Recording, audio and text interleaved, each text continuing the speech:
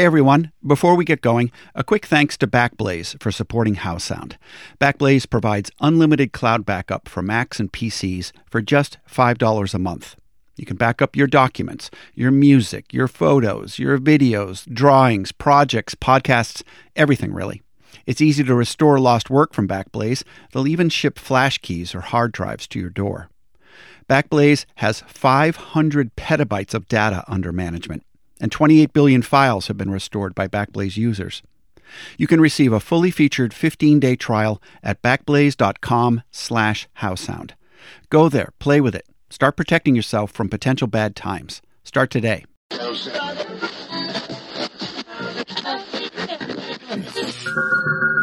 This is How Sound, the backstory to great radio storytelling. How Sound comes to you from PRX and Transom. I'm Rob Rosenthal. First and foremost, a big shout out to Chenjerai Kumanyika. Chenjerai and the crew at Uncivil just won a Peabody Award. Amazing. Uncivil is a podcast from Gimlet. As they put it, the show ransacks the official version of the Civil War. Chenjerai was a co-host and the executive producer of the podcast. Here's the opening to the first episode of Uncivil, the episode that won the Peabody. It's called The Raid. The initial voice you'll hear is Chenjerai's co-host, Jack Hitt. Stories about Civil War monuments have been in the news all summer. But the monument that bothers us the most doesn't feature Robert E. Lee or the Confederate flag. In fact, it features Abraham Lincoln. That's about, how high is that, maybe 20 feet? Yeah, probably about 20 feet. Lincoln is kind of looking down on us. His hand is extended.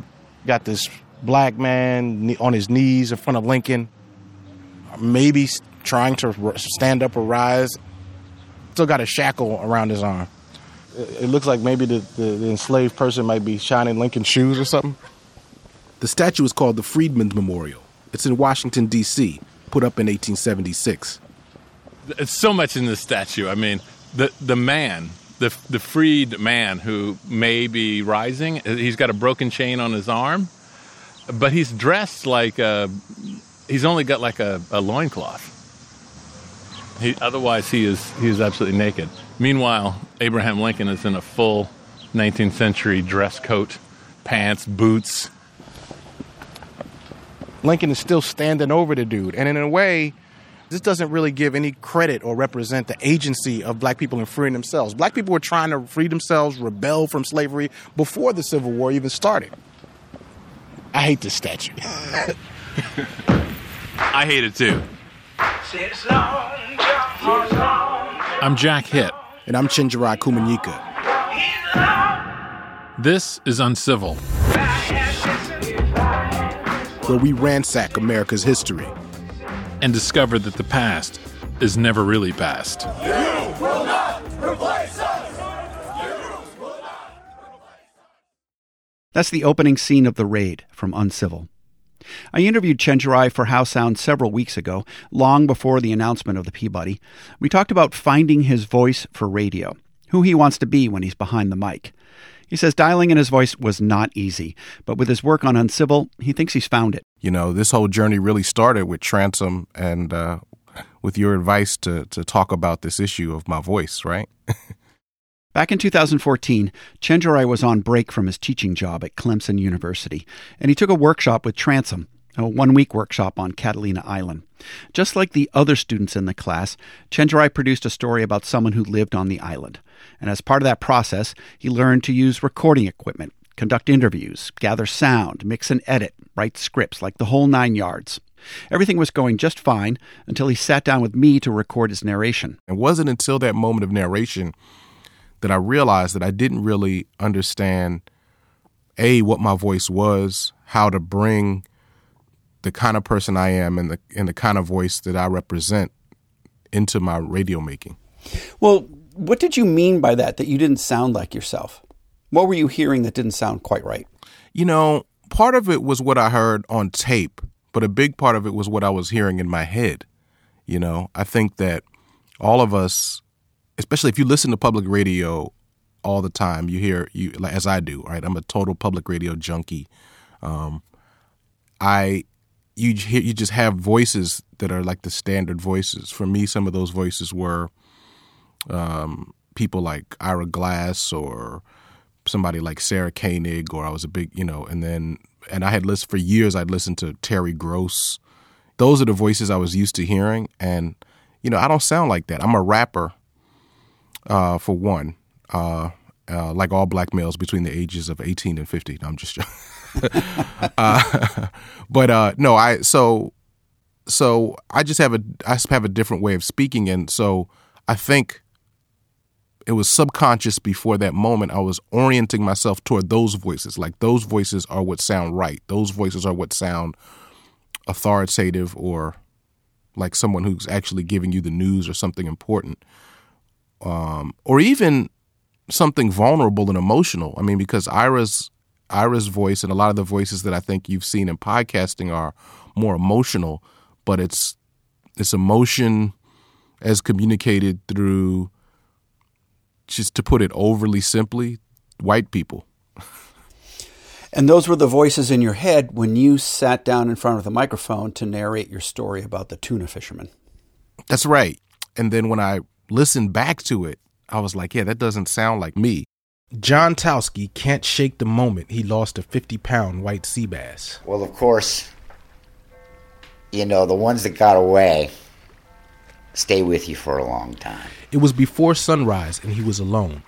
You don't have any help. You don't have an extra guy to put the gaff in the fish. You've got to kind of do it all yourself, which is the ultimate challenge. And then, the moment every fisherman waits for. Yeah, I had a nice fish, a nice white sea bass. And it may have been one of the biggest sea bass that I'd ever seen, well over 50 pounds. And in the process, he got a good head shake, broke off, looked back at me, said, "Sorry about that, buddy," and off he went.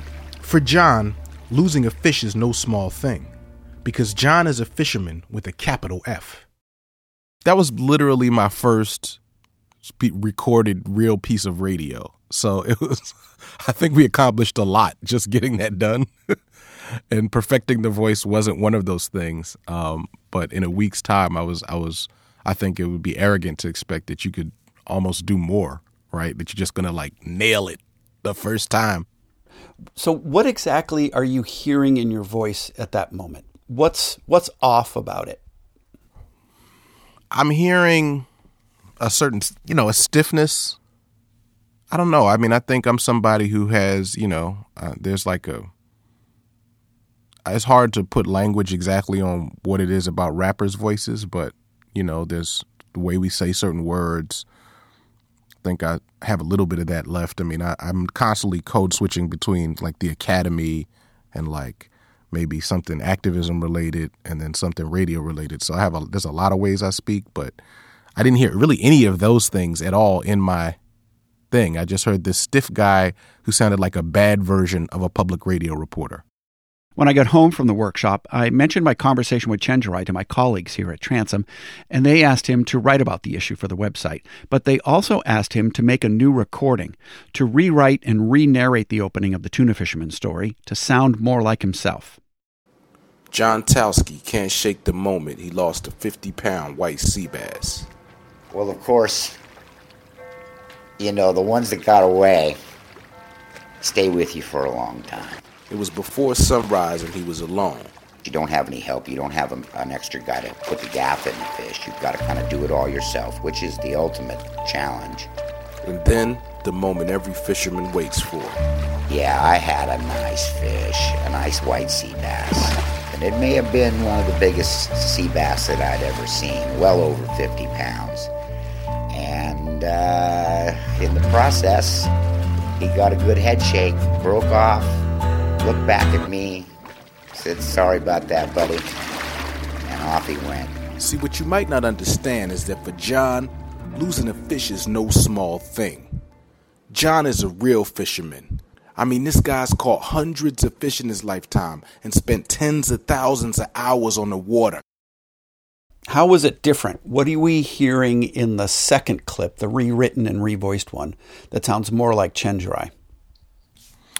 I think it's a little deeper. I think I was more relaxed, and so I feel like I played my voice a little bit more like an instrument in the way that I would if I was just, if you and I were kicking back having a drink, and going to slow certain things down and pause in certain ways and just, like the sort of like tension, like here's John Towski, blah, blah, blah. Like that's going to be gone. I'm just going to be like, man, this guy, he was a fisherman, it's like, it's really in there.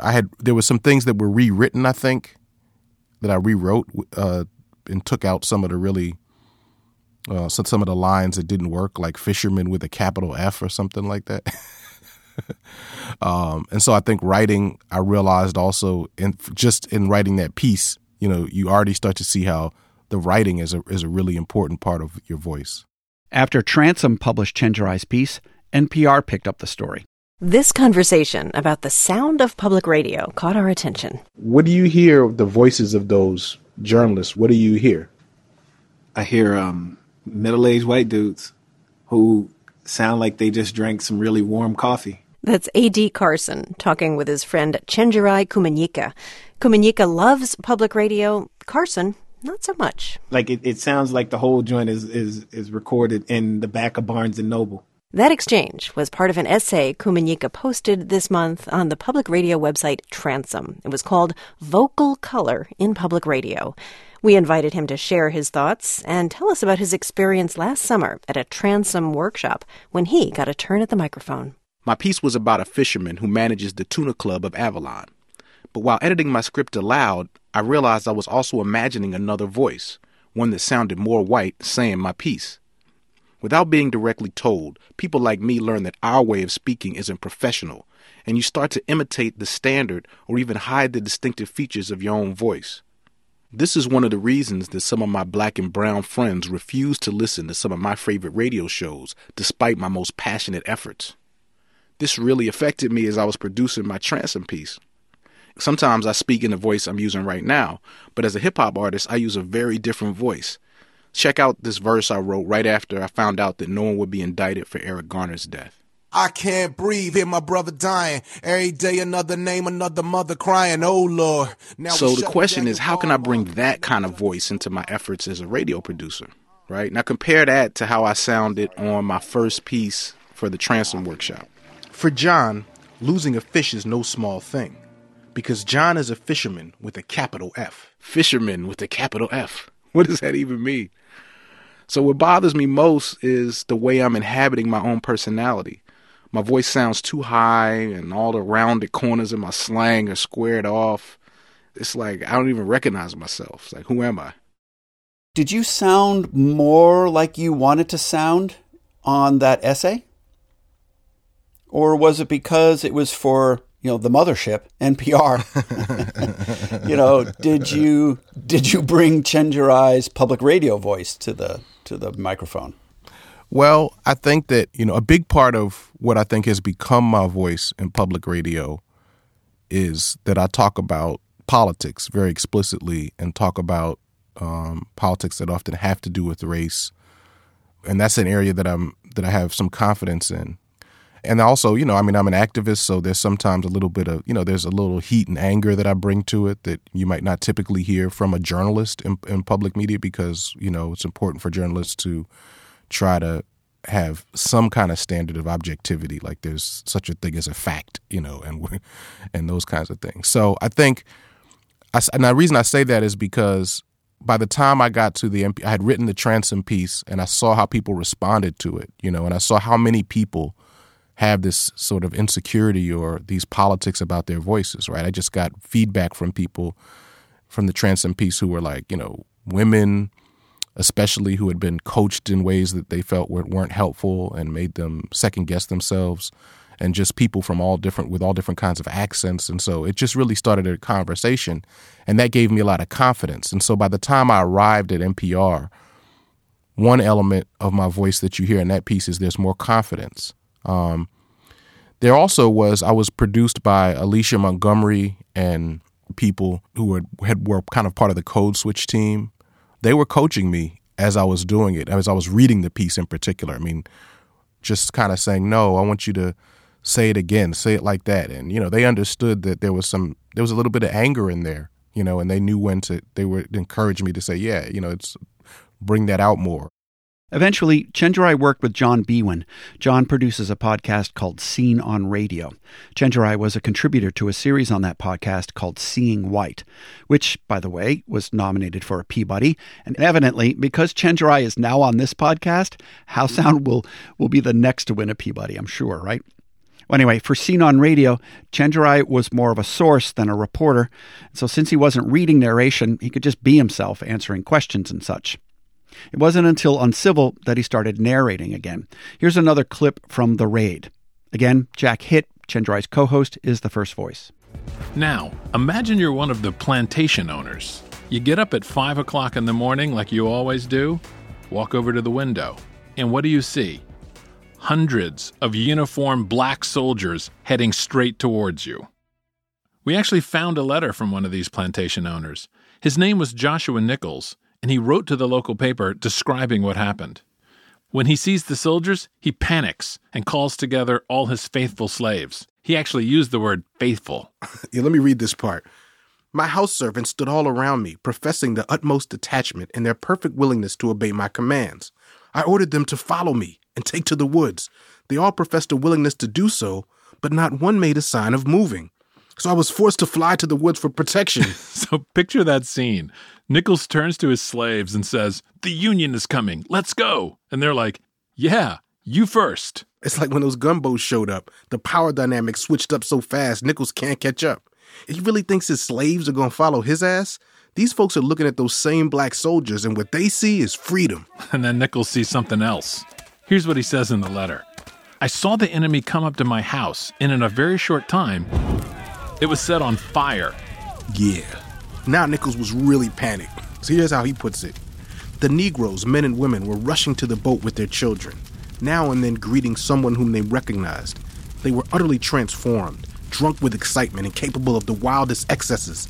The roaring of the flames, the barbarous howls, the blowing of horns, the harsh steam whistle, and the towering columns of smoke made an impression on my mind which can never be effaced. Is that you? Did you find your voice finally? I think I definitely found, I would say my voice, or this is representative of how I'm going to be when I'm on the radio. Chenjerai says one reason he sounded like himself on Uncivil is that notion of conviction again. Stories about race, history, and economics, like the ones on Uncivil, are right in his wheelhouse. And then there was the writing. Once we had the scripts together, I would really take time to write those and rewrite those to put them in my voice. If there was something in there that sounded crazy, I knew that the team would raise a question about it, So I don't know how you are, Rob, but when I'm saying something that I feel is really well written, it's like I can say it with more conviction because I just feel like I'm nailing it. You know what I mean? When I've already have a guide there with the script, and it's really well written and revised, then what I can do is I can pause. I can think about how to use silence. I can think about, how to bring more emotion into it, how to bring more energy to it. What it sounds like you're saying is you've figured out how to answer the following question in order to sound like you. Who's Chenjerai the storyteller? Oh, wow. What a more succinct way of saying what I just said. I agree. Yeah, that's 100% the case. I mean, I think it's Chenjerai the storyteller. And I think that the truth is that what I'm reaching for is moments where I know I told a story well. And, for me, as I mentioned, that my Chenjerai the storyteller has components that other storytellers may not have. But I have, for me, there's a certain kind of political analysis that's there, a certain kind of humor that's there. I want people to understand that some of the things I'm talking about are outrageous, but I want to communicate a compassion, fundamental compassion for people. I often say I'm really hard on systems, but really a little bit easier on people and more compassionate to people. And I want that to come through. So there's all those elements of Chenjerai the storyteller. He says when he's in front of the mic narrating and he's not Chenjerai the storyteller, he can tell. It registers in his body. I kind of feel it like an annoyance in my chest or something. It's like a just feeling of like, like if somebody poked me or something. And I'm just like, nah, I can't say that. If it starts nagging at me, sometimes when it nags at me, it probably is a sign that I wouldn't say this. Like fisherman with a capital F. In addition to the conviction and the writing, Chenjerai says revising scripts is important, super important. Dig in and make sure you write like you talk. I'm going to revise it like 20 times, you know. One more thing, the team at Uncivil also helped him become Chenjerai the Storyteller. It was kind of almost a giving up of control because now, you know, my members of my team, they know what a good episode of Uncivil sounds like. And they could tell me, Chenj, you're not hitting it. You know, maybe you're a little tired.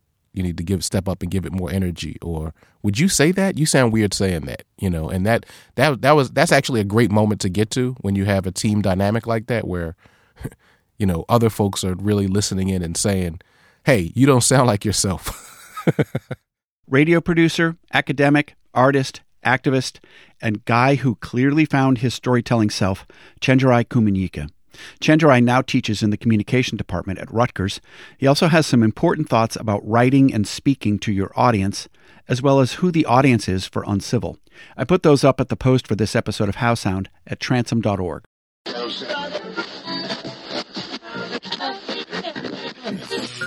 Okay, brace yourself.